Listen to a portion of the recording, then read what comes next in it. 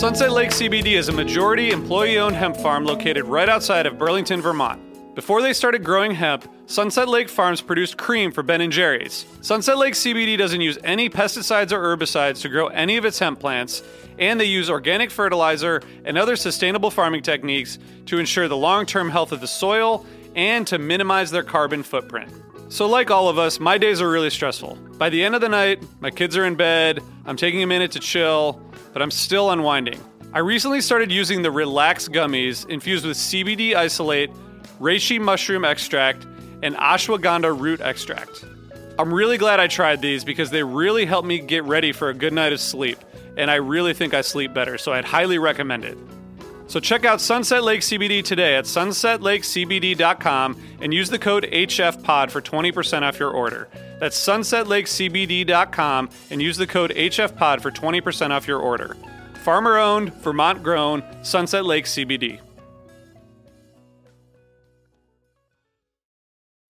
When you need mealtime inspiration, it's worth shopping Kroger, where you'll find over 30,000 mouth-watering choices that excite your inner foodie. And no matter what tasty choice you make, you'll enjoy our everyday low prices, plus extra ways to save, like digital coupons worth over $600 each week. You can also save up to $1 off per gallon at the pump with fuel points. More savings and more inspiring flavors make shopping Kroger worth it every time. Kroger, fresh for everyone. Fuel restrictions apply.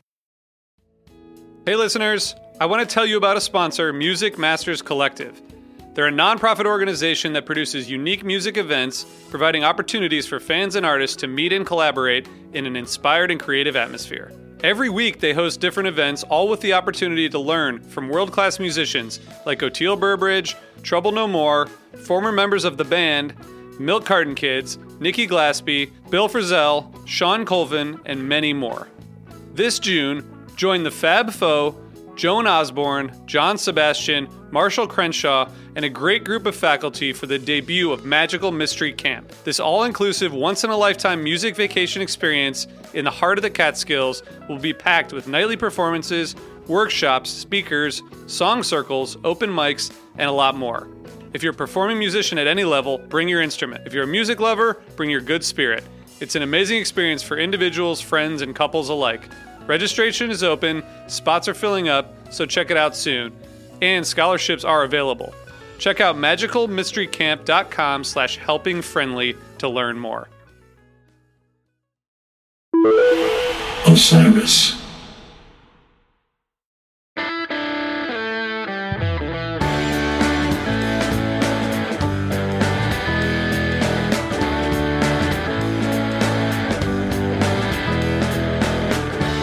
And yet again, we gather together to review and reflect and discuss this incredible band, The Fish from Vermont.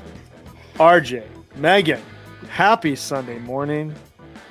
Happy post-MSG glow. How are you doing here today? Megan, I'm starting with you because you are coming off of 4 Fish shows and you have really pushed through. Not only have you done the shows, but you've done the social events, and you've also done all the professional coverage. You were here every single day. Amazing, full attendance. How are you doing right now? I'm blissed out. I would go again tonight. I could do a 5-night run, it turns out.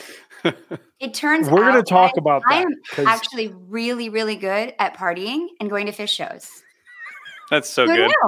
I'm proud of you.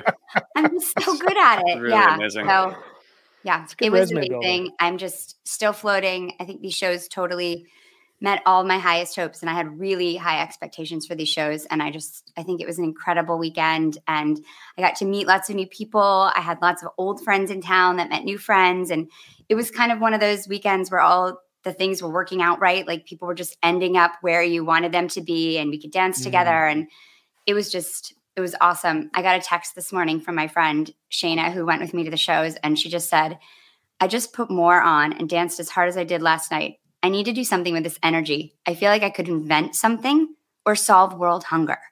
Wow. So there you go. Fish is helping people solve world hunger. We need to create like a creativity commune that exists just offset of fish shows where ideas are created based off of the energy of a fish show. I love this. It's like a You know what cult I'm or saying? something, or are you thinking less? I mean, creepy? I think it already is, but Sounds like a this cult. would just be an addition to it. There would not be there'd be drinks offered, but you wouldn't have to drink the drinks. You know, That's I like fair. this one. RJ, you Yes, did Brian. 2 nights. You Yes. went hard. You did the fan art event, and then you came home and you tended to your family like a Yeah. good father does. And then you continued to consume fish shows from afar. How were you doing? Thanks for asking. I'm good. I went to the first 2 nights, and one of the, this like running a startup related to music is a kind of a double-edged sword, as they say, because Wednesday we had a bunch of meetings, and then we went to the show. Thursday I was in an all-day recording session in the studio with a bunch of Broadway actors for this new fiction podcast pilot we're making. It was so impressive and incredible, the talent of these people. And then I went to the, our happy hour, then went to the show. And then Tom and I sold posters for 6 or 7 hours the next day. Then I got on a train home. But, it was all worth it. And this morning I took my kids to the playground for 2 hours. I did a 60-minute Peloton ride because I have to talk about Peloton now. And I just mowed the lawn. So like I can't You're on lose fire. today. You I'm on can't fire. lose. It's all Can't lose. W's for you. It's all wins. It's crazy shows. Can't believe Crazy everyone's still alive. shows.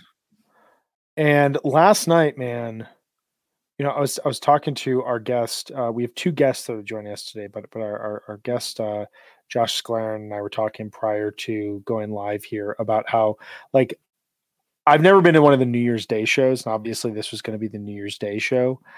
There's always a vibe, though, from afar, and I get this from people that I talk to who've been to the New Year's Day show, that it tends to be a more mellow affair. It's the night after New Year's Eve. Everyone's kind of just like existing at the show. The band tends to play a little bit more mellow. Last night did not feel like that at all. Last night felt like a band and a fan base that was like, just give us one more night. Like, we can do another night after this. It was so high energy. Mm-hmm. It was so exciting. It was a crazy show. I cannot wait to dive into it. That was definitely the vibe, like before the show too. Like I was out at a bar and it was just like, it was Saturday night. You kind of forgot that too. I was like, oh, it's Saturday night. And like a lot of people haven't been to all 4 shows. So like, this is still really energizing. And I mean, people were it didn't seem like a mellow night at all. It was, yeah, I agree. The energy was super high still from the band and the crowd. I felt it from afar. So we're going to get into that. We're going to talk tonight about night 4. We're going to talk today about night 4 of Fish's MSG run. I kind of can't believe that this run is in the books. Like, this just felt like it was further and further out in the future throughout the last 6 to 8 months, and it getting rescheduled. It's wild that like Fish has now played Madison Square Garden, and we are 2 of 3 of these mini runs in early 2022 down. So we'll talk tomorrow when we regroup about the run as a whole and kind of where we're at this point in 2022. But we're going to focus on the last night tonight. Before we do that, just 2 quick points of business for you all. We encourage every listener out there to subscribe to Osiris Media on Apple Podcasts. This gives you access to HFPod Premium. We have bonus episodes coming out on a near weekly basis. We have a really cool one coming out next week for you all. Also gives you access to ad-free content and a number of other bonus offerings from Osiris Media. So please go ahead and subscribe to that. Help out independent podcasts as much as possible. We'll be able to continue doing what we do. We also have 2 sponsors that we would like to tell you about. Meg, would you like to tell us about Sunset Lake CBD? I'd love to. Sunset Lake CBD's line of smokable hemp products are for the old deadhead, like Jonathan Hart, or the young fish fan, like Ryan Storm. Anybody who's searching for a mellow body high. Smokable CBD has all the benefits of high THC cannabis, but without the paranoid and anxious side effects. They've got 9 different strains from this year's harvest, so there's something for everyone. The Hawaiian Haze is awesome for an outdoor show, so you can get ready for the summer tour. Now we're going to think about summer tour, which is so exciting. And Cherry Abacus is best for the end of the night. All the flower is grown, cured, and trimmed by Sunset Lake CBD farmers. And even better, they have this real farm to table approach. So you get really great pricing on premium CBD flower because they're shipping it directly from their farm to your door. They have really fast shipping and their product's amazing. I really relied on CBD this week to get through these runs. I would take a gummy every night when I came home. We smoked some CBD at the end of the night to relax. I would highly recommend this. It's a great kind of post-show vibe. So check them out today. They're at sunsetlakecbd.com and use the coupon code HFPod and you get 20% off all your products. Sunset Lake CBD, farmer owned, Vermont grown. It's a great thing. Love Sunset Lake. Amazing. Megan, I thought you were going to say or a young fish fan like me and talk about yourself. Oh, that's cute. Because you just did 3-4 nights of fish and you said you could do another one. So that means you're ahead of the game. Yeah, maybe I am still young. Maybe I'm like aging in reverse because of fish. I don't know. Benjamin Button shit. There you go. It happens. This was a learning experience for you. You can still do it. Like really still do it. I know. I feel like really proud of myself. Like I feel like more accomplished than I have in a really long time. I don't know what that says about what I accomplish usually, but I feel like really proud of how I managed this week. I'm proud of you. I'm proud of you. I think I'm going to crash at some point, but I'm still riding high from this. So thanks, guys. Brian, can I tell our listeners about our other sponsor? Please. Because I actually got to hang out with Megan at the bar at Moynihan, which is our new sponsor. I got to meet the team who brought us on. So the Moynihan Train Hall, first of all, is an incredibly beautiful space. It's been planned for a long time, and it's that old post office across from Penn Station, and now it's a beautiful train hall, and they have a bar there that has amazing beers and really nice people and good music, and they had Sierra Nevada foam Pilsner, and I had several of those with the team there, and it's just an amazing spot. I think it might be our new meetup, like pre-MSG, because it's within 5 minutes of walking. It's super big and open. The bar is really great. They're really nice, and they have a lot of beer. And then it's like a food hall, so you can go and get pizza, you can get sushi, you can get whatever you want to eat. Megan, I don't remember exactly what you're eating, but I think it was some sort of like Mediterranean feast. Is that right? It was like a little Mediterranean salad platter. You could get like bowls, and it was $10, and it was delicious. That's great. It's hard to eat dinner for $10 in New York City. Yeah, exactly. So you can get off at the Amtrak, Long Island Railroad, Subway, grab a drink anytime. I actually had a friend who didn't go to the third and fourth shows, but went back to that bar the next day anyway. So we should keep going, even though the MSG run is over.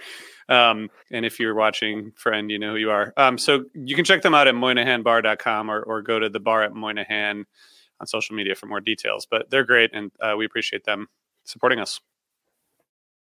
Amazing spot, and that pre-show hang area, like it's such a critical aspect of the MSG run, and glad to see a new venture there. Should we jump into night 4 and break this down and decide if everyone had a good time and if our ears were telling us good things or not? Let's figure it out. Let's dive deep. We're going to bring our guest on. This is Josh Sclaren, who's on Twitter at J_SKELARS. I think I got that right. And we have another guest that's going to join us here in a couple minutes, but let's bring Josh on. Josh, how you doing, man? Hey, Josh. Hey, Josh, you are currently muted. If you want to go ahead and click that unmute there. After like 2.5 years of COVID and the amount of Zoom meetings, you'd think I would know to unmute when I'm starting to talk. It's the eternal learning experience of talking virtually. I've done this. Don't worry. Welcome to the show, man. How are you? Good. Thanks for having me, guys. Absolutely. How are you feeling after you did 3 of 4 nights? Yeah, I did 3 of 4. So 1, 2, and 4. I'm really tired. I don't think I'm not aging backwards as Megan's is. I'm not. I have 3 little kids, and they have activities first thing in the morning. So I am tired. I certainly don't go as hard as I used to when I was younger, but it doesn't matter. I'm just really tired, but thankful that we had these past bunch of days. willing. Yeah, I was talking to a friend who said he's completely revamped his approach to like partying and drinking during the shows, and even that didn't help. Even that, he woke up the next day and was like, I went through something last night. I don't know what it is. There's something about like the second you get into a Fish show, like the adrenaline is rushing and the band comes out on stage and it's just so intense. Yeah, that feeling when they hit the stage and the lights go on and everyone around you is smiling and screaming and we're all there for the same purpose. It's, I don't know, there's nothing I've been chasing that, since I'm a teenager. Like that's the chase, is that moment, or like when Chris puts the bright white lights, which by the way, those LEDs are awesome, but the lights are really bright, like really bright. And it was awesome, Yeah. Yeah. It's special. And to have it be at MSG is something else. Tell us, before we jump into it, when did you start seeing Fish? Do you recall your first show, and kind of where are you at this point in your overall, Fish scene life? So, I don't know the number of shows I've seen. It's over 100, but beyond that, I don't know. I started 12/30/95 at the tender age of 12. Nice. I was 12.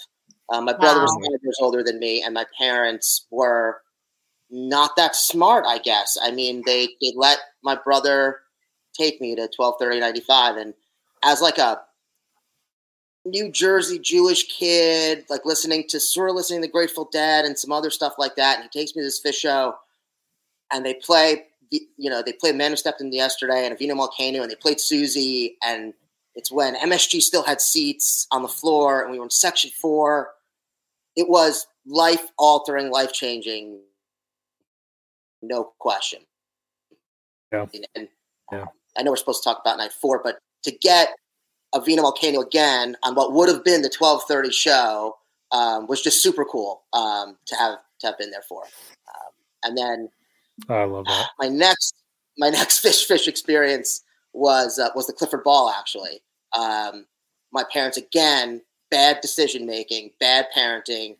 Let me go with my brother and like 5 or 6 of his. They're 18 years old, in 2 cars before cell phones to the Clifford Ball, and that was just also life altering and life changing. So you went to a Fish festival when you were 13? Is that what you're saying? I am saying that. Yes. That is awesome. I went, not only that, but I went I had broken my wrist in 3 spots in a hockey tournament 2 weeks prior. So I had a cast on my arm from just below the elbow to like through the hand. And my parents weren't hippies or anything. They were like normal middle class parents. I don't know. They had brain farts or something. And I miss the 90s. I think parents were much cooler then. Yeah. So that was awesome. I feel like your parents, like, they had the foresight to be like, he's probably going to get into some of this at some point, so we might as well just let him do it with his brother. Yeah. And it was, our bond, and since that, it's really, everything is Fish. My kids have seen, at this point, probably 15 Fish shows, at least the oldest one. She's 10. We only go to outdoor shows. We say Page Side, Rage Side, Top of the Lawn. What's nice about the Fish scene these days is you can make it whatever you want it to be. And so many of us have grown up, right? And we'll look it up on the weekends, but we're professionals during the week. So when we go to a Fish show and you're bringing your kids, there's so many of us that it's nice. They really do have a good time. And to see them be really excited about it is amazing. I mean, my middle daughter, I said, hey, when I was going to night 2, what do you think they're going to open with? And she said, what was it, night 1? Night 1. So what are we going to open with? And she actually said Carini, and she was talking about the lumpy head. So she called that, and then she called Fluffhead last night as well. Wow. I told her I'd mention. They got it. Yes. They feel it. I love that. Well, awesome. I'm really stoked to jump into this show here with you. We're going to bring on our second guest as well here. He's been on the pod before. huge friend of the pod, Mr. Patrick Hickey. How are you doing, my man? Hey, everybody. I'm good. Hey, Patrick. Hey, Megan. How are you? Good to see you. Good. We got to meet in person this week. It's awesome. Which is very nice. Yeah. Yeah. And to meet you. I think I've only ever met Patrick in person at fish shows, so it's very fitting. I think Magnaball was the one and only time. I was thinking about. Was that the only time that we've hung out in person? That might be. Yeah. We were both weeks away from becoming dads and just letting loose for one last time. It was awesome. Oh, that's awesome. Patrick and I got to sleep approximately 20 feet from each other one night this run, so that was nice. Although his room had a door, and I was in the main room, and I don't know if anyone else experienced this who stayed at the Stewart or nearby, but there was literally like the world's biggest crane outside of our window. Around 6, it just started. It sounded like they were just taking it and just banging it into walls. I was like, why here and why now? I actually kind of wonder if anyone complained because it was crazy. So anyway, sorry. Hi, Patrick. Hey, RJ. Yeah, that was the largest construction crane I've ever seen in my entire life. Oh my gosh. Megan, as the resident New Yorker, do people actually do anything when there are noise complaints made in the city? I feel like it's just roll with it. Probably not. Yeah. I don't think so. Yeah. 311's kind of busy. Yeah. I think they're like, we'll see, prioritize that. They get to stuff, but it usually takes a while. So I don't know about noise complaints. It seems low on the priority list. But that construction outside MSG is pretty intense. I didn't know that was going on. And it really affects when you get out because it's like, it's a maze and it's kind of terrifying. Yeah. Our friends Kate and Jeremy got trapped 2 nights somehow in Tower B. Oh, no. Trying to get out, right? So they texted us, I think one of the nights you were there, RJ. And then last night I was meeting them, and they're like, somehow we got trapped in Tower B again. I was like, this just happened 2 weeks ago. Like, why? You should have picked something else. But, yeah, I think it made it really hard to get in and out in some ways. Yeah, I think there was something going on with the exits. And, yeah, it was I could never tell where I was going to end up. I've been to MSG so many times, and I was still like, where am I about to be spit out? Like, it's very hard to tell. Yeah. That's New York. Josh, highs, was this your highs and lows? You can be the highest, highest and the lowest in New York. It's amazing. Josh, was this your first time back at the Garden since pre-pandemic? Yeah, it was. Yeah. How was that for you? It was like coming home. It was nice. It was nice to be back. It was. Like just walking in the first night and the anticipation and the anxiety that you get, like that feeling in your stomach that's wonderful and somewhat terrifying at the same time. And you get there and, even if you don't, I'm a bit introverted even at concerts. But it's still so nice to just see like smiling faces and people having fun and people being just genuinely happy for a few hours. And it's nice to just be around that and to come into MSG where we know they're so comfortable. It's their favorite place to play. And, I've seen them more there than anywhere else. And it's, like I said, it's where it started for me. So I love going to fish at MSG. Beautiful thing. Well, let's jump into the show. So last night was night 4 and we were talking about this beforehand, like, from the webcast from afar, this looked like a very high energy show from Note 1, which this being the New Year's Day show, there's always, the longer 3-night run or 3-set show the night before, the gag, it always seems to like not necessarily take it out of people, but it's a lot. And when you come back for a concert after that, I've always gotten the impression that the New Year's Day show is a little bit more of a mellow vibe to it. This felt like night 1 all over again. Let's do 4 more nights of these. And like opening with Fluffhead, a really, really tight, high energy rocking version of Fluffhead, that whole first set being like old school songs. Patrick, what were your thoughts? Was this your 4th night of the run? Yes, it was. Wow. What were your thoughts on Fluffhead and the Mike's Groove that opened the show? It was amazing. I guess so. Josh, you said your daughter called Fluffhead? She did. And Carini, night 1. That's awesome. Yeah, I know we were walking up the stairs with Kate and Jeremy as we were about to part ways. And I mentioned Fluffhead, and they're like, oh, but there's no way they're going to open with that. And so when I heard those first notes, I was just like, yes, here we go. So it was fantastic. I had great seats. Over 4 nights had a lot of adventures and some great experiences, but I was just dead on down low in 102. And so I was just locked in the entire time. No letdown to start, right? The Fluffhead was great. I'm sure Trey missed like 6. I think I counted 6.3 notes that he missed in Fluffhead. Yeah. I got that 0.3 one as well. That was like it was a little sharp.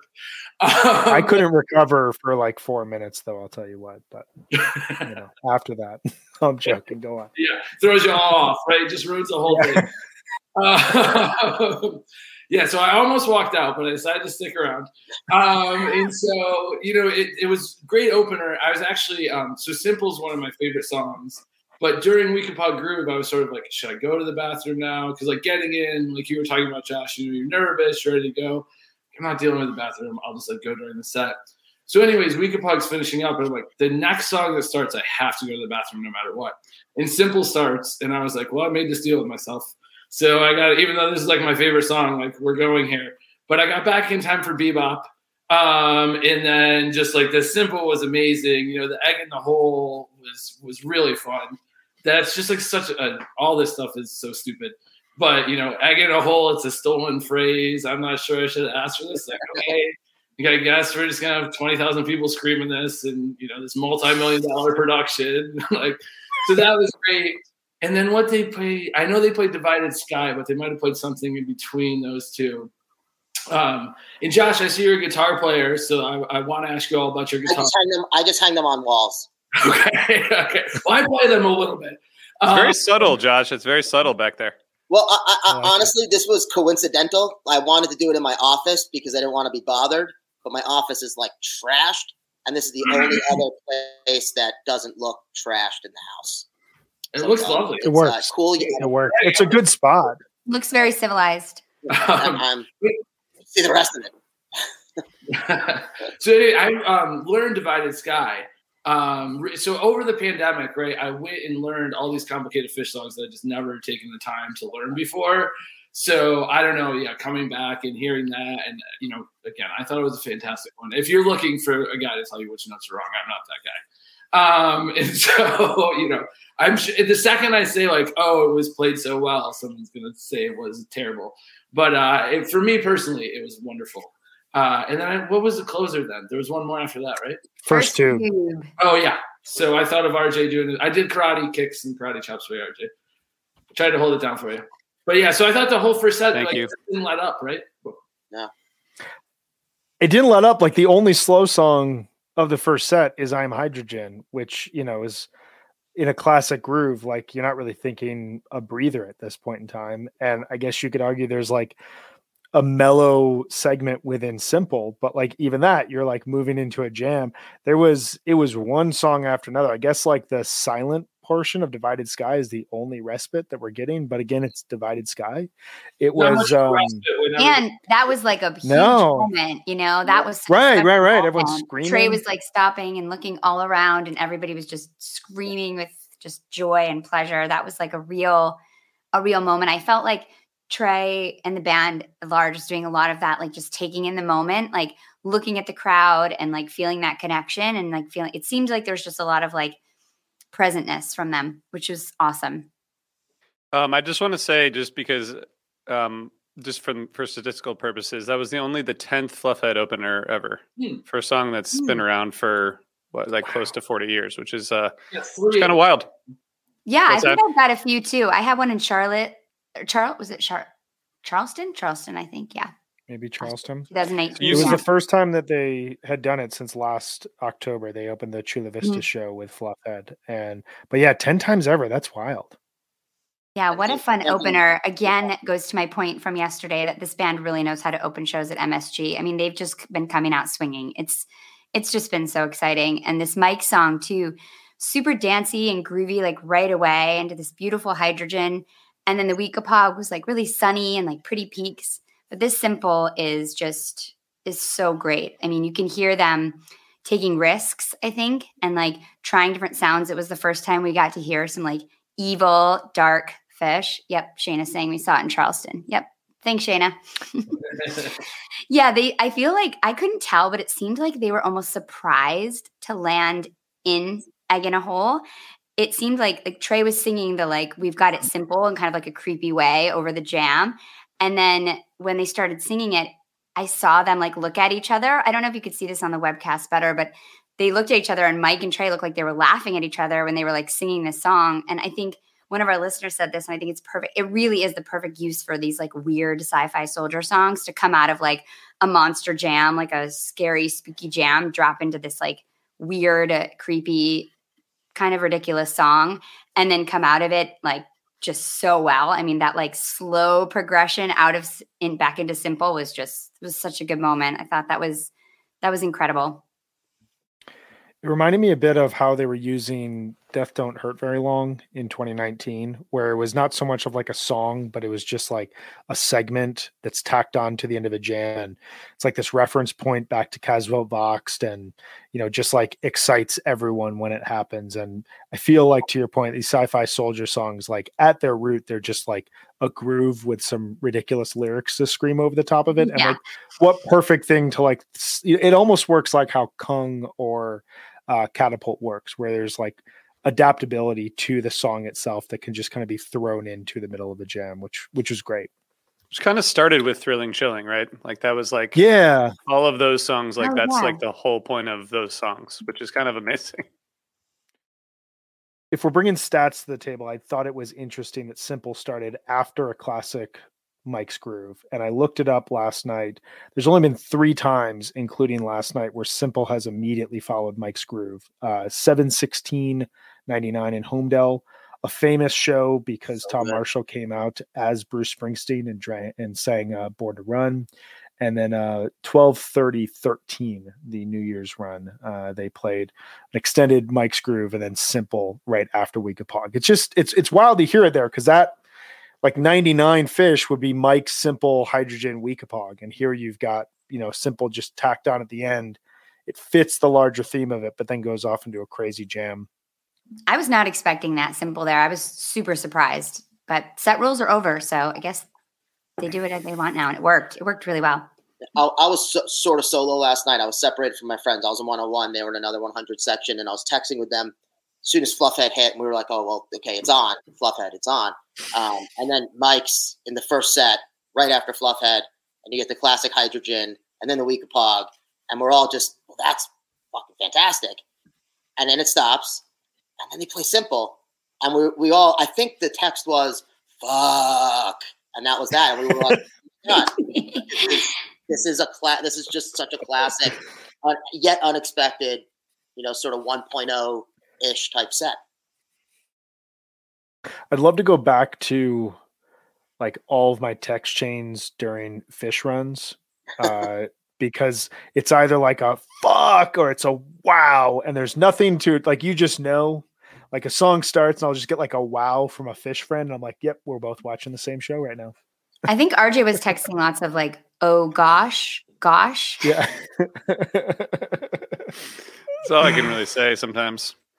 There's nothing else to say.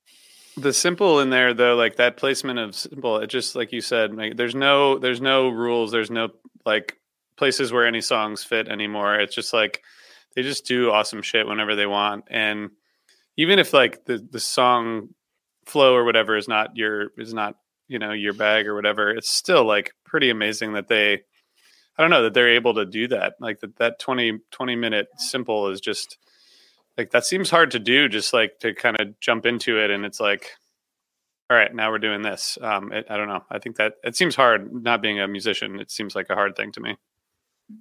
Definitely. I mean, there's no formula they're following ever, which definitely is challenging. You know, I think that'd be so easy for them to put songs where they know that they work successfully all the time, but they're always mixing it up. It's just incredible. Yeah, you think about like a really well produced arena rock show and how much structure there is in place, and like how much they go over the top to like give you the sense that there's not structure. But at the end of the day, like, look through Setlist FM for most bands touring, there's like a small variety of setlist changes on a night to night basis. Not only are they playing different songs every night, but they're playing songs that they probably haven't played in 6 to 12 months from time to time. They're throwing out songs that haven't been played in front of people in years. But then also they're allowing themselves this willingness to play a song like Simple and say, this version is going to be different from the last time we played, which was different from the last time we played, which was different from the last time, and we're just going to see where it goes in front of an entire paying audience. It's something that I love reminding myself on like a show by show basis, is that there's a unique quality to what they're doing on stage that is ultimately really challenging. It boggles my mind, like thinking about how many notes and songs they have to remember to be able to just whip out, whatever song Trey feels like, with no notice, we all like when they practice. You can tell if they're practicing. We understand that. But I mean, sometimes they just bust out like a brother, after 200, shows. And how do they remember how to play that? I mean, Patrick, like learning something on the guitar. Like, I mean, I've been playing most of my life and I'm terrible at it. Part of it is because I can't memorize, all this stuff and keep stuff. So like I've learned the same songs 1,000 times, and how they keep that together and be able to make it different for us every single night is insane. Like when you go, because I'm sure we all don't just like Phish. We like other types of music. I mean, Phish is number one without question, but like some hard rock stuff or, bands that they play like an hour set. It doesn't change from tour to tour, and they have 2 or 3 opening acts. And like you go to just like the musicianship and the level of what's necessary to have a good show is just so different. And that's that's part of the joy of what we do.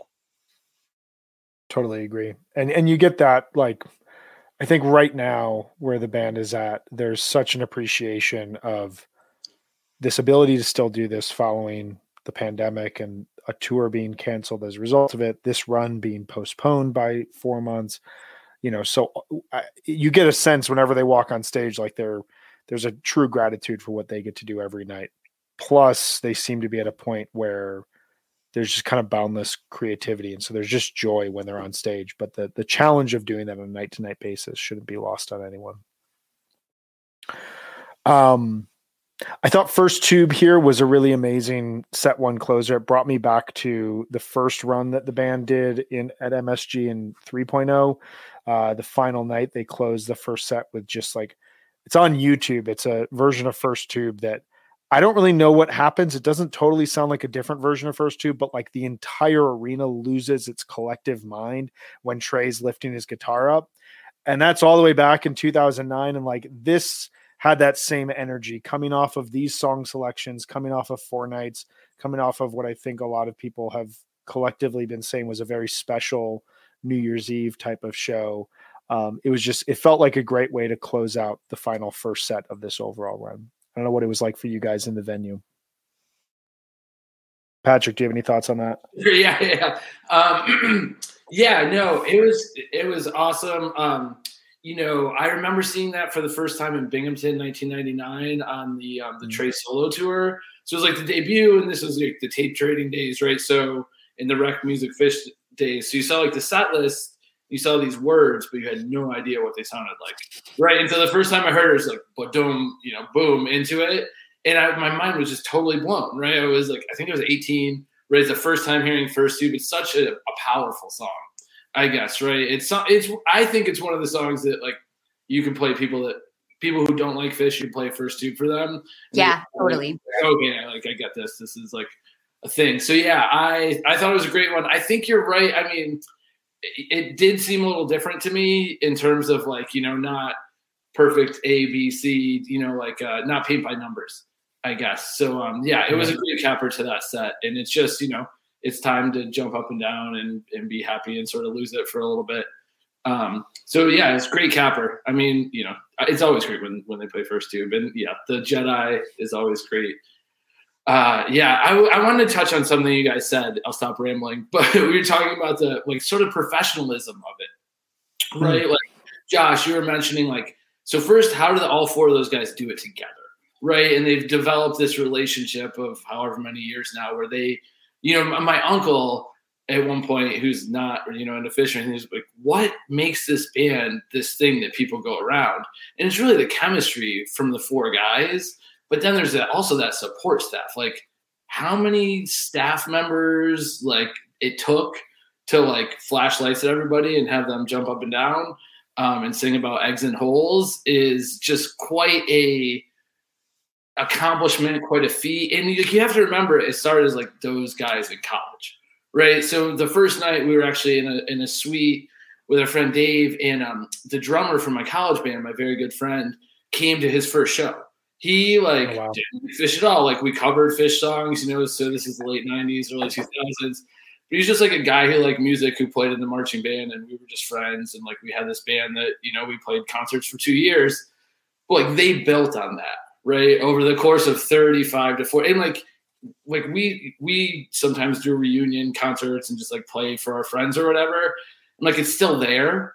Right. And like, there's definitely songs we haven't played in 15 years that you're just like, oh yeah, I sort of like remember this part. I sort of remember that part, but just that they've built on it consistently for the past 35 or 40 years or whatever it is. I think it's just such an impressive feat. And it's such a professional thing for such a stupid thing too. Right. It's like different ways to make fart noises. Like they're like doing all this like ridiculous stuff. But yeah, they built it, and yeah, the fact that we can all do it, the fact that it's as professional as it is, it's an amazing thing. But I actually think though it's not stupid because it's bringing like this huge amount of joy, to so many people. That's like so needed in this world right now, and like I felt that so many times this weekend. Like there's 25,000 people standing together, like just. Like you were saying in the beginning, Josh, like being so happy and like putting good energy out there. And we just don't get to do that. And it's such a tribal and inherently human thing that we need to do. And I think there's so few places for us to like commune together and joy anymore. And it's just, I think you're right. It is stupid what we sing about. And, when you play people's songs like Simple, they're like, what is this? This sounds like a kids show song or something, but it's hard to explain that it actually has a deeper meaning, but really it's just a launching pad for just like incredible inventive improvisation. But I do feel like because it's kind of like, I don't know, clothed in this like stupidity or like silliness, it's kind of like stealth, which is cool. I want to say 1,000% agree, Megan. It is such a beautiful and wonderful thing. Like I'm going to try not to cry in the podcast, right? But please do. I think also like I just think like everything's stupid, right? Like it's like we're just like animals, right? And like so like, I could die like in 30 minutes, right? Like we're here for a very short amount of time, and like all these things have been built is very, very special for sure. Yeah, it's interesting. I mean, I think about, and I thought a lot about it watching this run from afar, that emotion had a lot to do with this run in a way that I hadn't felt totally with Fish since the early part of last summer's tour.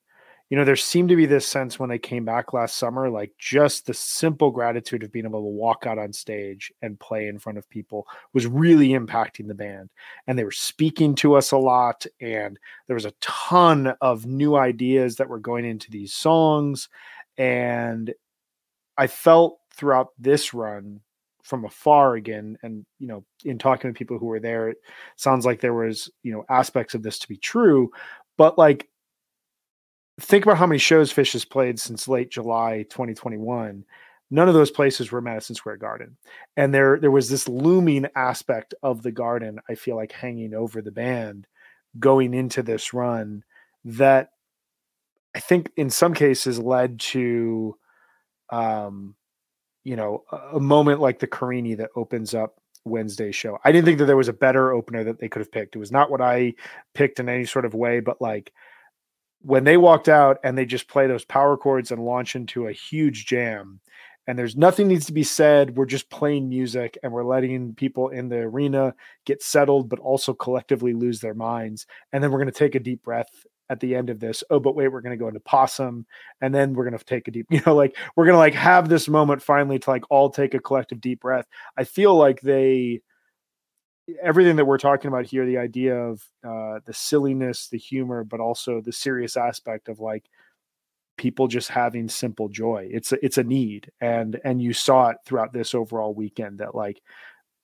the band has played incredible music over the last 8 to 10 months, but all of it was leading up to, in some cases, this run for them to finally play Madison Square Garden for the first time in nearly 2.5 years and really walk off the stage feeling like we gave people something that we needed and they needed as well. And I definitely got that vibe from last night's show. Totally agree. Yeah, 100%. Anybody have? Needed it. I know that. You needed it? Oh yeah, yeah. I mean, Yeah.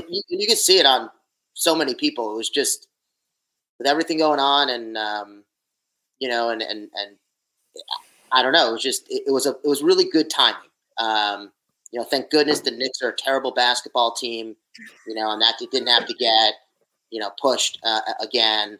I have no dog in that fight, by the way. I'm not a big basketball fan. I just know that the Knicks are terrible, and that's why we were able to keep these dates. And everyone was just so happy. And like I've seen MSG rock up and down a lot, and I felt like last night being able to see it from 101, which is just dead on, to the stage, seeing everyone up and down and feeling the building move was, I don't know, it was as close to religion as I get. I mean, that's what was really it was an awesome vibe last night. Feeling. RJ, you never stop moving at a Fish show. It's one of my favorite things there's a lot of favorite things I love about seeing Fish with you, but that is one of them at the top. What was the joy like for you? You went to the first 2 nights, but what was it like for you being back in that room? Yeah, it was great. I mean, I was with Patrick and a bunch of friends the first night, and the even in the suites, where we were like lucky enough to be, it was still like moving a lot. The floor was moving, and to be in like a fancier suite, but it's still like moving up and down. It's pretty wild. And I was with a couple of friends who aren't big Fish fans, and they just wanted to come just to hang out. So they got to like experience it. And I think one thing of just seeing a show with a good friend who's not a Fish fan is how his main takeaway is like, there's like nothing like this in terms of live music. He's like a huge music fan. Has seen tons of concerts, but like, he's like, this is like so much different than anything else, just in terms of the intensity and the crowd interaction. And I mean, everything. So that was really cool to see and to have people realize like, wow, this is like, first of all, it's like a weird, silly cult, but it's also like the shows are just like insane, So yeah, I thought it was so great to see him back there. Obviously, like the lights and the way that Kuroda has the control over that room also is just like such a different thing, especially compared to Mexico, where I saw them last, which was like that kind of like stationary setup that they had there in Mexico. But to see like all the just like the ring lighting and all the crowd lighting, it was really, really awesome. But yeah, I mean, I think like Brian and I texted about this at length yesterday, but I am to the point now where like I don't really care what they play or how they play it at all. Like I think in the Reba the first night, I think maybe the composed section was not great, and I didn't notice. Like I didn't at all at the time. I mean, I probably did like in my brain. I'm sure it like triggered something, but I didn't like really notice or pay attention. And I think that's interesting because we just got a comment about that too. I'm curious what you guys think about this. Like I just don't pay that much attention. And I do think, to be fair to people like me, I think there's a difference between like being overly positive and saying that everything is great and just not really caring. Because I think like, I'm not saying that was the best played Reba of all time. I'm just saying like, I didn't really notice and I don't really care. But if you do pay attention to that, do you guys think this is a thing? Like, do you think that the composed sections of some of these more complicated songs are going downhill over time if you think about it that way? I think sloppy is kind of an offensive word because this band just is not playing sloppy music right now. I mean, maybe they're missing in notes here or there, but that is because I think like that comment was saying too, they're jamming and they're taking risks in a way that is really, unmatched anywhere. And when you're playing like that, you can't always be completely perfect every other moment. And I just think that to call them sloppy is I don't know. I find it a little offensive because I just think it's wrong. Like, I think that they can have a few mistakes when they're playing 3 hours, a majority of which is like transcendent improvisation. Like, I think it's okay if you miss a couple notes. Like, I just feel like, that's fine. So I agree with this comment that it feels like they are much more interested in exploration. But then you hear something like A Divided Sky last night, and I also, RJ, I don't know. I think they may have missed a few notes, but honestly, like, to hear that piece of music, which is one of the most beautiful pieces of music played at Madison Square Garden by the person who wrote it, like, I'm just happy about it. I'm not worrying about the note that's missed or something. But I know that people are, and I get that. I notice it, but I'm with you, RJ. I don't care that much anymore. Listen, they're older. They're older. The songs that they used to play super, super, super fast, they've slowed them down a little bit, especially for some of the composed sections. And that's just part of getting older and wiser and more mature. And their jams have gotten, so much more transcendent. Like the commenter said, I mean, they're taking the Type 2 so much further, and they keep doing it. So I'm not, I don't care, all that much. And it's funny, I was listening to randomly 12/31/95, I think yesterday, and I forget, it was a Reba or I forget what it was, a very composed section, and Trey flubs it, like, seriously, yet 12/31/95 is one of the mecca shows that you're like, look, give a non-Fish fan a show to listen to. That's probably like a top 10, maybe. Yeah. But in 95, they were flubbing too, it's not sloppy. They miss notes sometimes, and I'm just so happy they're still playing and that they're happy to be playing. And we get to go to MSG and see them miss some notes, yet jam really, really well. Like, I'll take that over no Fish forever. I agree 100%, Josh. Can I chime in, or are we? I don't know. Please do. Yeah, so I texted RJ the other day. I cannot hear unless it's very significant, with 20,000 people around me and a bunch of lights flashing in my face and all this stuff going on. I can't hear like a couple missed notes in Reba or whatever. Like, if it like falls off the rails, I can, right? But like, listening back, I can hear it. Like, I'm not a terrible musician. Like, I understand how music works. Okay, but like, there's just so much going on, right? There's so many human beings. So I guess that, and so and also, like, having lived through 2.0 and all that kind of stuff, like, I've heard Fish play those songs way worse, like not even be able to play the songs at all, basically.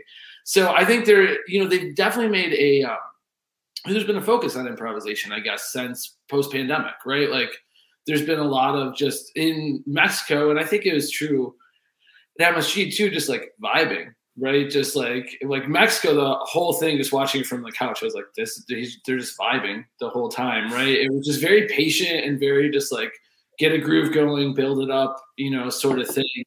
So I don't know, it's tough for me to say that if they're sloppier, but yeah, they definitely, the improvisational parts, as that commenter, mentioned, are definitely transcendent and as good as they've ever been, in my unbiased opinion. Yeah, I think the only thing I would add to that is, like, yes, the improvisation seems to be a huge focus, but I think also, like, the band was pretty vocal about this when they came back in 3.0, that they wanted Fish to be a part of their lives. They didn't want it to be their lives. And as a result, like, all 4 members are focused outside of, immediate focus on like a Fish run or a Fish studio album that's being recorded, on their own projects and on their own families. And we know how much music has been written just for Fish in the last 8 years. Basically, like, since Wingsuit, they've written upwards of 100 songs. All of those songs at some point need to be tried out and figured out. Does this fit in the rotation? If it does, this is going to probably take the space of another song that's not going to be in the rotation anymore. There's been a huge focus on their jamming, which I think leads to a different thought process in terms of how to approach a show. That wasn't necessarily the case in the early part of 3.0, when the focus was really on, how do we nail these songs? How do we play Fluffhead on a consistent basis? Again, You Enjoy Myself, so on and so forth.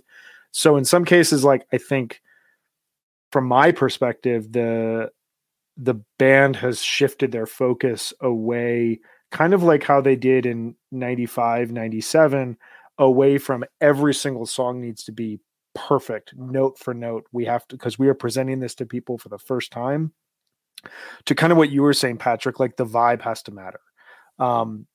I often think back, like in these discussions to Trey's talks so openly about this in Bittersweet Motel, you know, in two different parts, when he's reading the review of the Deer Creek show, the famous Pissing in Their Ears show, where the idea was that any Phish fan goes to a show, the band could literally urinate in your ears and you walk away, you're like, that's the greatest music I've ever heard. Like, don't try to convince me otherwise. And Trey's response is like, if we play a bad show, people are going to get on the internet and talk about how it was a bad show and have a conversation about it. As if to say, like, that's something he loves about the fan base, is that there's this critical reception and there's people who are thinking about these things deeper than just like, it was good, it was bad. But then he also talks in Europe about how people don't come to the show to hear us hit every change. They come for the energy. And the energy last night was rocking. And that leads to, you know, him telling Brad Sands that he's a fucking tool, you know, and it leads to like this amazing Phish GIF that can be used across the internet. But I don't know. I guess I just think like the focus, I agree in a sense with what the commenter said. Like the focus seems to have become on Type 2 jamming, but it also seems to be that, like, I think night one was a really emotional show. And I think in some cases it would seem to me, and it felt this way from afar, that it was a hard show to play, that there were so many nerves and there was so much anticipation that playing a song like Reba late in the show, of course you're going to miss some notes. Like your head is in your heart, not like critically thinking at that point in time. But I felt like Fluffhead and Divided Sky last night were expertly played. And it felt like this is what happens when a band plays together for 4 nights, is they just naturally become tighter and they play a song. You know, if they had opened last night with Reba rather than Fluffhead, perhaps it's played a little bit more tightly. So I'll stop rambling. That's kind of like where I come down on all this sort of stuff. Please, Patrick. I'll say one thing, Brian, which I think you're making very good points about sort of the transition over from the start of 3.0. Like they probably played all the changes and everything way better in 2009, 2010, 2011. It was more boring, right? Like it was great at the time that they were back and it was very exciting and I loved it. But it wasn't as interesting, I think, now, right? Like that's like what we actually like, right? Like, we like to go on that journey. You know, I'll stop rambling, but I think that's maybe there's a line there, or maybe there's whatever. But yeah, I'll have a couple notes for the energy.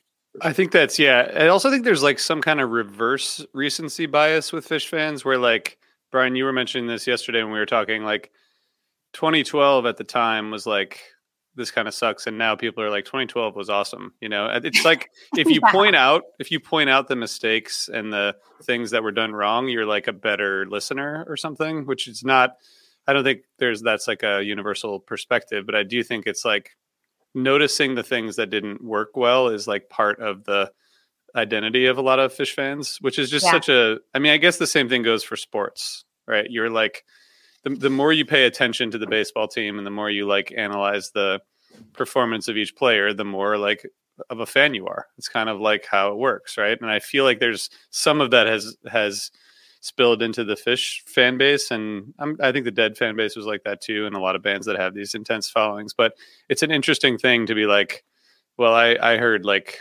4 missed notes last night because I was like really listening closely, you know, as opposed to like I didn't hear anything because I was like having the time of my life, you know. And there's like there's a lot in between those two things. But anyway, sorry, I think I sidetracked us with that comment. But I think you're right though, RJ, and I think that like looking back in like 3 or 4 years when you re-listen to this run, people are going to have a lot of positive things to say about it only. I think we're going to start a new series on HFPod where you bring to the table a show that you had a really good time on, and we're just going to analyze every mistake that was made to determine if you actually had a good time. And I'll start with one of my favorite shows. One of my favorite shows of all time that I attended was night 2 of Vegas 04, and you can't tell me otherwise. It was a magical evening. That we have to start with that show. But what about the second? Did they play a second set last night? I think maybe they did. And it started with something that definitely didn't suck. And that was an insane No Man in No Man's Land. I just want to start this conversation about this jam with a text that I received from a very close friend of mine, friend of the pod, David Goldstein. About 23 minutes into the jam, he just texted me and said, "I love having ears." And that kind of summarized exactly the feeling of this jam, because I felt that from home. What did you guys think? Josh, let's start with you. What did you think of this jam as it kicked off set 2? It was pretty wild. And I remember like 20-ish minutes in, I had a Lawn Boy type moment. Like, are we still here? Is it still, when did the set start? Because it got lost, but in like the greatest Fish way, you know? Amnesia. Yeah. And it was almost 30 minutes, right? It was like 27 or 28 minutes. And that was, and I'm full disclosure, not a huge fan of the song. But I loved that last night. Really good placement, and the jam was extended and awesome. Josh, I have to ask, because I know we were in a similar perspective. Sounds like we were like the next section. Did you notice it looked like Star Wars flying through space during that jam? I did, and since Star Wars is my second love behind Fish, don't tell Jonathan. I tend to see Star Wars in a lot of CK5's light show. But that in particular, I know exactly what you're talking about. Actually. Yeah, it was great. It was like playing video games, the best video game I ever could have thought of when I was, 5 years old playing the Atari. It was really cool. So sick. It had Patrick, what were your thoughts on this? Too. Oh, sorry. Go ahead. No, go ahead. Yeah, the light thing was my major thought, I guess. There was some good fart noises 21 minutes in. Sorry, I'm very amused by how many different ways Fish can make fart noises. But there was I was listening on my way in my way in the car today, on my drive back, and there was just like a powerful like bass rumbling for the last like 5 minutes of that jam, which really stuck out to me. So yeah, it was fantastic. The lights were fantastic for that, and it was again great vibe and great lots of interesting stuff going on. Meg, this was your last set of nine sets of Fish, 10 sets of Fish. I don't know. I can't do math at this hour of the day, but this was your last set of the weekend. And you had admittedly, there we go, 9. You had admittedly been struggling yesterday afternoon, and then you rallied. How did you feel as they were diving deep into a near 30-minute jam? Oh, I was totally still energized. I was out of it by the encore, but that's to be expected. But this was like, I thought this was incredible, this jam. He was building peaks like right away, like just a few minutes into the song. And then it went into that kind of like Plinko Calypso style jam. It was like super quiet and delicate. And I think that's probably where I was on the side, so I couldn't see the lights from the front, but maybe that's when it looked like a video game, because it was like Trey sounded like he was barely even touching his strings. It was this very like, I don't know, unique sound. It was really tinny. It was really cool. And then he starts using those effects and getting like really darker sound. And I was watching Fishman a lot during this jam, and he was insane. I think because Seth inspired me yesterday, who was on the pod talking about Fishman so much. So I spent some time trying to really watch him last night. And he is just incredible. I mean, the way he's driving and adding texture to these jams, particularly in that and in Piper later on too, it was just incredible to watch him. And I think that the transfer into Caspian was like a little abrupt, but then it felt actually okay in the moment. Like I feel like everybody was like, oh, Caspian. And then this was a really, really excellent Caspian. I love this song. I know it gets some hate, but this was a great version. This was like a 1.0 version. I love this song. I love Billy Breathes, but this was a great version, and I thought really well placed after this like awesome jam. Yeah, you knew a breath of fresh air after a near 30-minute jam, and Caspian kind of exists for that spot. And I thought this was a really creative version. RJ, did you have any thoughts on this No Men's and this section of the show? It was the longest version to date. Yep. Which really? is Wow. Yeah, which is pretty wild. It's the best, right? What's that? That means it's the best. Yes, that's how it goes. That's how it works. I think the set was interesting. I think the first set, like the flow of the first set and like just the way that's sequenced is like pretty much perfect. And the second set sort of like they got a Jaboo in there at the end of the Piper. It just seemed like a little bit. It was like that's interesting, like left turn, you know.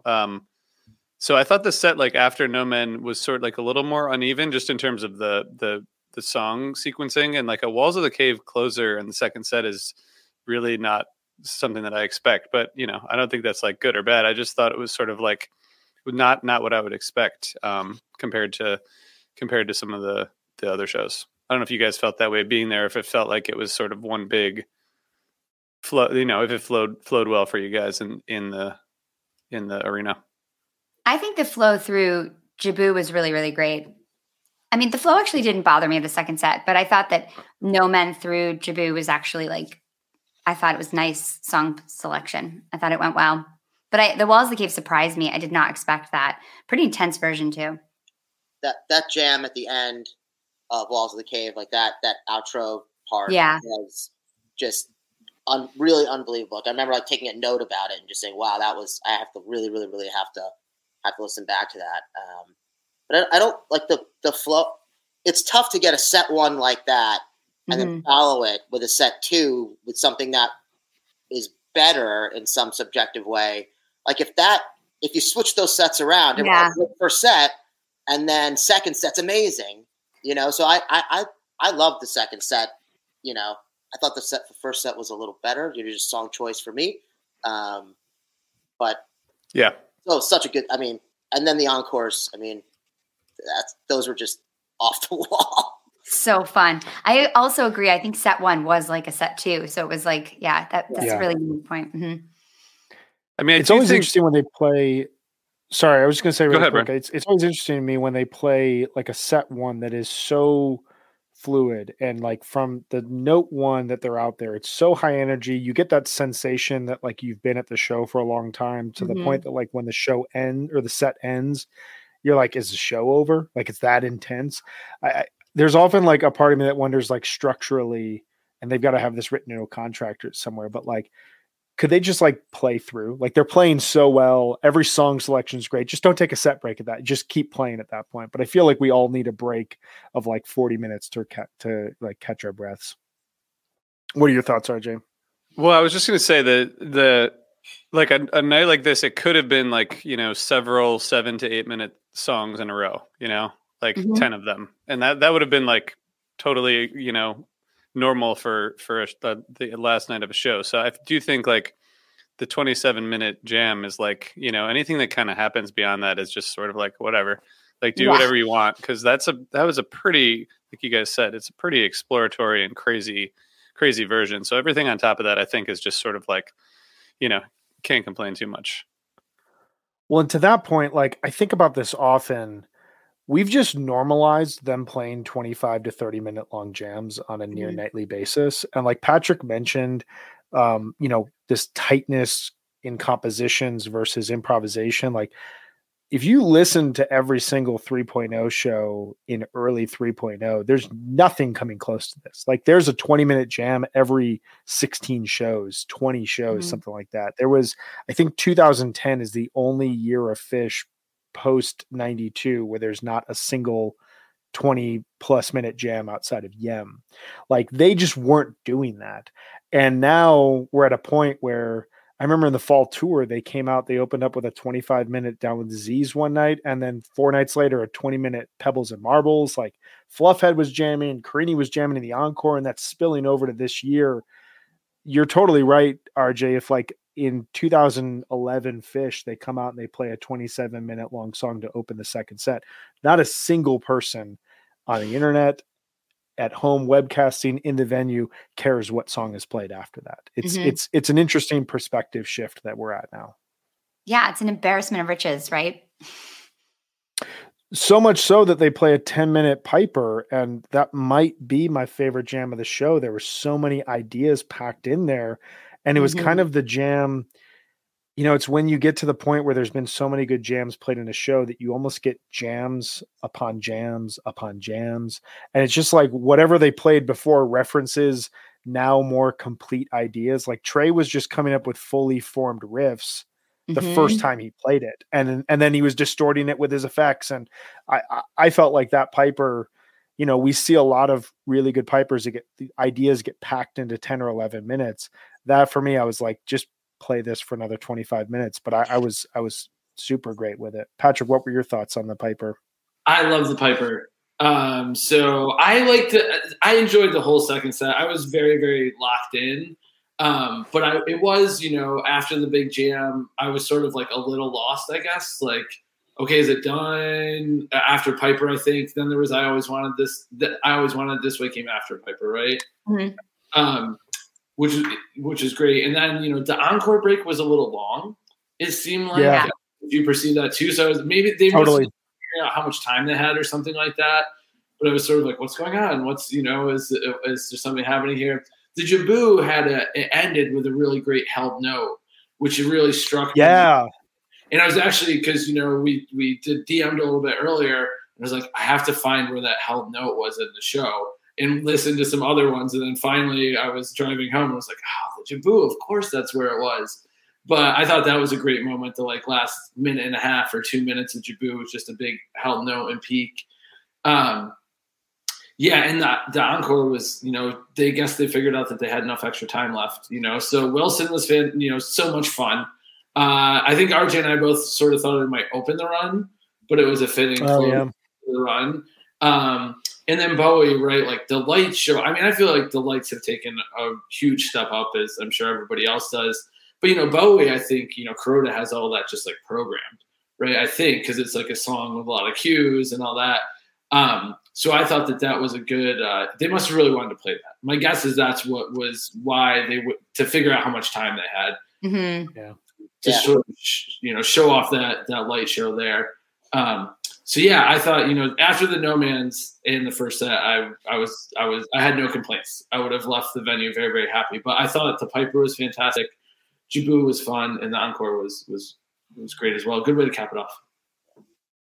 It was. I want to give a quick shout out to the like psychedelic jam that ended. I Always Wanted It This Way. It wasn't a very long version, but there was like a nice little quiet psychedelic space that faded into Lonely Trip. That's become like, that's the ballad spot song. Like that is, if they're gonna play a ballad in like a high profile show, it's going to be Lonely Trip right now. And I'm 1,000% here for it. I don't think that I've heard any song that better summarizes the experience of the pandemic, you know, and like being isolated from family and friends and coming back and like reuniting with people better than Lonely Trip. It really, really hits me in the guts every time I hear that song. It really got me. I cried like a little baby for like at least half the song. It's such a beautiful song. It's so beautiful. Yeah, it's something else. Walls of the Cave, some great versions at MSG in the past. Obviously, the debut was on 12/31/02. There was a great version when they were starting to bring it back into the rotation on the New Year's Day show in 2011. This I felt like was right there. The point you were making, Josh, about like the jam at the end of it. It's something I want to go back to. There was a ton of intensity. And then you get Wilson, kind of feels like a throwback to 12/30/94, the first song played at MSG. Every time you hear it there, you're just like that. The ringing in my ears from the first time I heard a live one, just like I get chills every time in that venue. But Bowie, this was the first Bowie encore since 8/9/04, which I thought was really cool. I think it's only the fourth time it's ever been in the encore slot. And they just keep, it's not a jammed out David Bowie, but they keep figuring out these little ways to like experiment within the song. And it feels like that song is getting ready to be something of a jam vehicle again. I don't know. I loved hearing it there. And then more, guess it's never really over, even when it's over. One of my favorite recent Trey lines. RJ, I know that you are a huge fan of the song More. I thought about you, RJ. On that? Yeah, I did too. My wife even was like, "This is RJ's song." But a couple people texted me too. I appreciate that. I'm really, really, you know, it's a song. I don't know if I should be so public about how much I love it, but it's out now. So I was really thinking that it might come on not Friday, whatever the second night was at the end of that second set, or in the encore. But I'm glad they played it, and it's great. It's like a great summation of, especially like just where Trey is. That's like every time I hear it, I just feel like it really it just captures the essence of kind of where we are with this band in a lot of ways. Which I think some people you can see the positive and negative in that, but I think it's just at the end of a run like this, perfect. Yeah. I mean, to stand there and like vibrate with love and light with all these people, it's awesome. Maybe cheesy, but we need that. I listened to this song so much during the pandemic and definitely had some really like intense moments with it, just getting me through. And maybe that is cheesy, but I loved hearing it last night. I thought it was the perfect like capstone to this like super 1.0 start of the encore, and just to bring it home with this song that's, really, it means a lot to Trey, I think. It was, I mean, just, and everyone in my set, I mean, everyone that you could see was just, I mean, there were a lot of people crying. I mean, it was an emotional night, it was the last night, and we had been wanting to get there for a really long time. And I mean, they open up with Wilson for the encore. I didn't think they were going to add anything. I was like, all right, cool. That's great. Go home, and then a Bowie and then more. But I think, RJ, you touched on something like Trey's, where he is in his head, like the positivity and just like, and I hate saying this phrase because it is cheesy, the love and light, like all that stuff, but it's so necessary and it's so great. And like a cynical guy like me, it's hard for me, to like wrap my head around it at times, but I don't crap on it because it's necessary and it's so important, and like, I don't know if you guys have seen like some of this, the music related stuff that Trey just randomly put out on Instagram a couple months back. I mean, like, the guy's he's just beautiful. I mean, and he's just doing it because he loves music and he loves us and he just loves life, and thinking about where this story could have gone versus where it is today. That's, thank fucking God. That's awesome. It's love and light, right? Like if Trey didn't have love and light right now, like we wouldn't be coming off these awesome shows. Exactly. So yeah, you can crap on it, but it's real. Yeah, exactly. Well, and we talked about this the other day after the first show.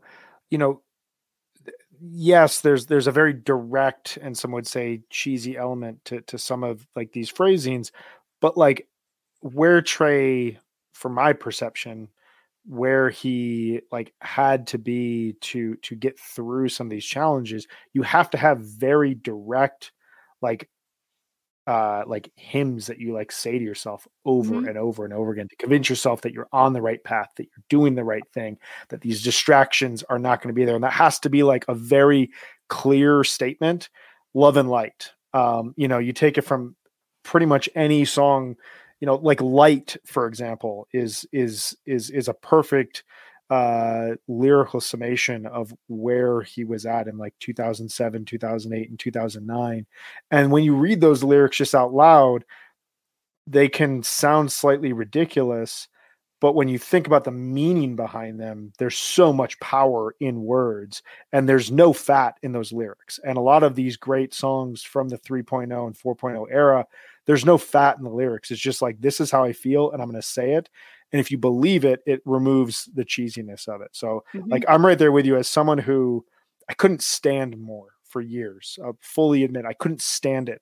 And I was listening to it last year, and the line, I guess it's never really over, even when it's over, hit me in a totally new way. And it made me think, I have no idea if this is what they were thinking about, as the song was being written, but like this idea of, Trey, and I was just thinking about Trey when I was thinking about this, but like the idea of him battling sobriety and overcoming an addiction, and all this good stuff comes to you. Fish gets back together. He gets opportunities to play at Carnegie Hall. He gets opportunities on Broadway. But that idea of like, that journey is never over, and you can trip up at any point in time, and really bad things could have happened. Like telling himself over and over again that like this battle I'm going through is never really over is kind of my perspective on it. And it hit me in a totally different way of how powerful that song is. And the next time I saw it live, like I lost it because it just was one of those moments of realizing how lucky we are to have this again. Great. That's amazing. I think you closed it out, Brian. I think that's all. I was going to say there's got to be something more than this, but there's not. What there is more of is we will be back for summer tour with excellent on the ground reporting and fans, people like Patrick, people like Josh, people like Seth, people like the Wook Plus guys, people like Ryan Storm. We had so many great guests, Lucy Montgomery. We had so many great guests throughout these last four nights, 4 afternoons of hanging out, talking about fish. Patrick and Josh, thank you guys so much. Before we go, what was your jam of the night last night? What would you recommend as your jam to listeners to check out from the show? Patrick, I'll start with you. For sure. Say that one more time. Simple. Yeah. Simple. That's it. Josh, how about you? It's a short portion of the fluff head, like right around the 2 minutes and 30 seconds before the song's actually over. I mean, the whole fluff head is awesome, so listen to it, obviously. But like, there's something Trey's doing there that just I can't stop thinking about. So that's what I'll say that. That was good stuff. That was really good stuff. Megan, how about you? I'm going to say the No Man. No Man. RJ? I think it's simple. It's just too much still. I need to go back a bunch of times to try to figure it out. It is too much. Middle of the first set. What are you doing playing an incredible 20-minute jam like that? Stop it. Just too much. I'm going to go Piper and I'm going to shout out really quickly. My son's middle name is Piper, and he was hanging with me watching the show last night, and I was taking notes on my computer, just, like a professional, to really every Patrick said 4.3 flubs, and he was right because I had taken on my son was like, can I write some notes down? I was like, yeah, sure, why not? And I looked down at the end of Fluffhead, he had written, look how happy everyone is. And I feel like that just summarizes everything we've talked about here. That's amazing. That's so awesome. That's amazing. He was feeling the vibes. He was feeling love and light. Wallace was feeling. He had love and light just like coursing through him. It was incredible stuff. Well, Patrick and Josh, thank you guys so much for hanging with us. This was total pleasure. Please, you guys are welcome back. We would love to have you at any point to break down summer shows. So let us know what shows you're heading to, and we will get you on the books to keep doing this. Awesome. Love to do it. Awesome, guys. It's always a pleasure. Nice to virtually meet you, Josh. Same to you, Patrick. You guys have a great. Thanks. Thank you. Have a great rest of your Sunday. We'll talk here soon. All right. And with that, we're closing out our weekend run of recapping fish shows. We will be back tomorrow, though. Yep. Where we're going to do a 10,000-foot view of the MSG run. What did it mean? Was it actually good? And will we go back to see fish this summer? These are the lingering questions that we are going to be trying to answer tomorrow. Brian, tomorrow I want to talk a little bit about the art show that we went to and collaborating with Wook Plus and some other stuff that we got to do this past week. But I will, because we're so far over, I'm going to do that tomorrow. Yeah, we do that. We can do that tomorrow. And we will also be asking, will we go to art shows in the future? Should we go to art shows in the future? Is there value in commerce in art? All these big questions are going to be answered tomorrow. We're not going to answer those here today. We're just gushing today.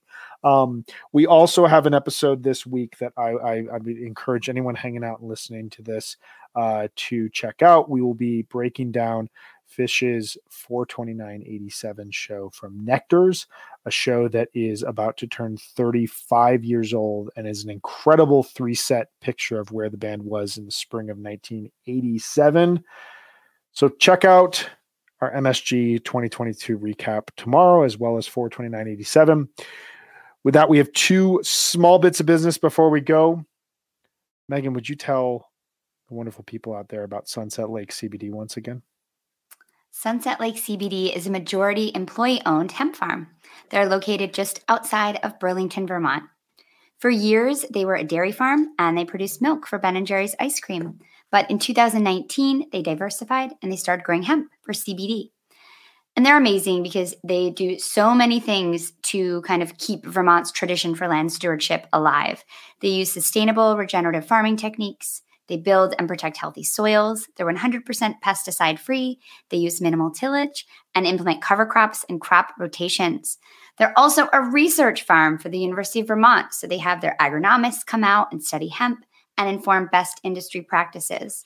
If you haven't checked them out yet, you really should. They have everything. They've got tinctures, salve, gummies, flour, pre-rolls. They've got it all. So check them out today at sunsetlakecbd.com. And you can use our coupon code, which is HFPod, and you get 20% off all products. We love Sunset Lake around here, and we encourage everyone check them out. We've gotten some great feedback from listeners who have utilized the coupon code to get some Sunset Lake. And we would want you, dear listener, to be the next person to benefit from Sunset Lake CBD. We also want to tell you about, we are sponsored by CashOrTrade.org, the only secondary ticketing marketplace where fans buy, sell, and trade tickets at face value. Fans are able to DM each other both before, during, and after a transaction. You can rate and review each other when a transaction is completed. There's no added fees to sell your tickets, and all sales are fully protected by Cash or Trade's trader protection policy, which guarantees your money back. Users can avoid purchase fees with a gold membership subscription. Visit cashortrade.org to learn more and start utilizing them. And a great time, too, because we have fish shows in 5 weeks. More fish shows. There is something more than this. We've got 8 fish shows coming up over Memorial Day weekend, plus in the week to follow. And then we'll have another short break. I don't know if anyone knows these dates, so I'm just telling them, our listener base out there may not be aware that Fish is touring this summer. Fish will be back on the road in mid-July for a run from, I think, July 14th through like August 15th. And then there's another break before Dick's. So lots and lots and lots of Fish to cover in the coming months. Plus, as we said, we will be diving deep into the history of Fish. We're still going to be doing it. 429.87 today, or on Wednesday, and on Monday, tomorrow, as I speak, we will be covering MSG in full. With that, RJ, Megan, thank you guys so much for joining me on this Sunday. Thank you, Brian. Thank you, Megan. Brian. Thanks, RJ. Great job, everybody. Megan, rest up for tomorrow. Yeah, I'm ready. Ready. Big day tomorrow. Back to reality. Thank you to our incredible guests, and thank you to all of you who listen. Have a great one. Thank you.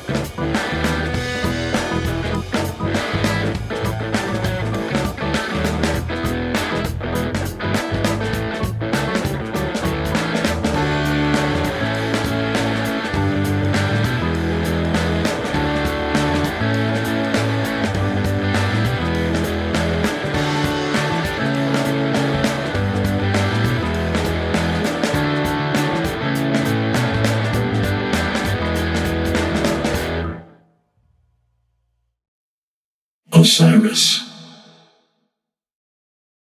Without the ones like you, who work tirelessly to keep things running, everything would suddenly stop. Hospitals, factories, schools, and power plants, they all depend on you. No matter the weather, emergency, or time of day, you're the ones who get it done. At Grainger, we're here for you with professional-grade industrial supplies. Count on real-time product availability and fast delivery. Call, click Grainger.com, or just stop by. Grainger, for the ones who get it done. Hello out there! Yes, hello out there, everyone. I'm Hal Schwartz. And I'm Flynn McLean. Together we host None But the Brave, a podcast dedicated to the music and career of Bruce Springsteen. Bruce and E Street Band are on tour right now for the first time in 6 years, and we're taking a detailed look at what's happening on stage in our bi-weekly episodes. We've also been recently joined by some very exciting guests, including rock journalist Warren Zanes and Stephen Hayden, Backstreet's Magazine founder Charles Cross, and Barstool's Kirk Minahan. If you're a diehard Springsteen fan, this is the show for you. So please subscribe to None But the Brave on your favorite podcasting platform, and we hope to see you further on up the road. Thank you so much. We'll be seeing you.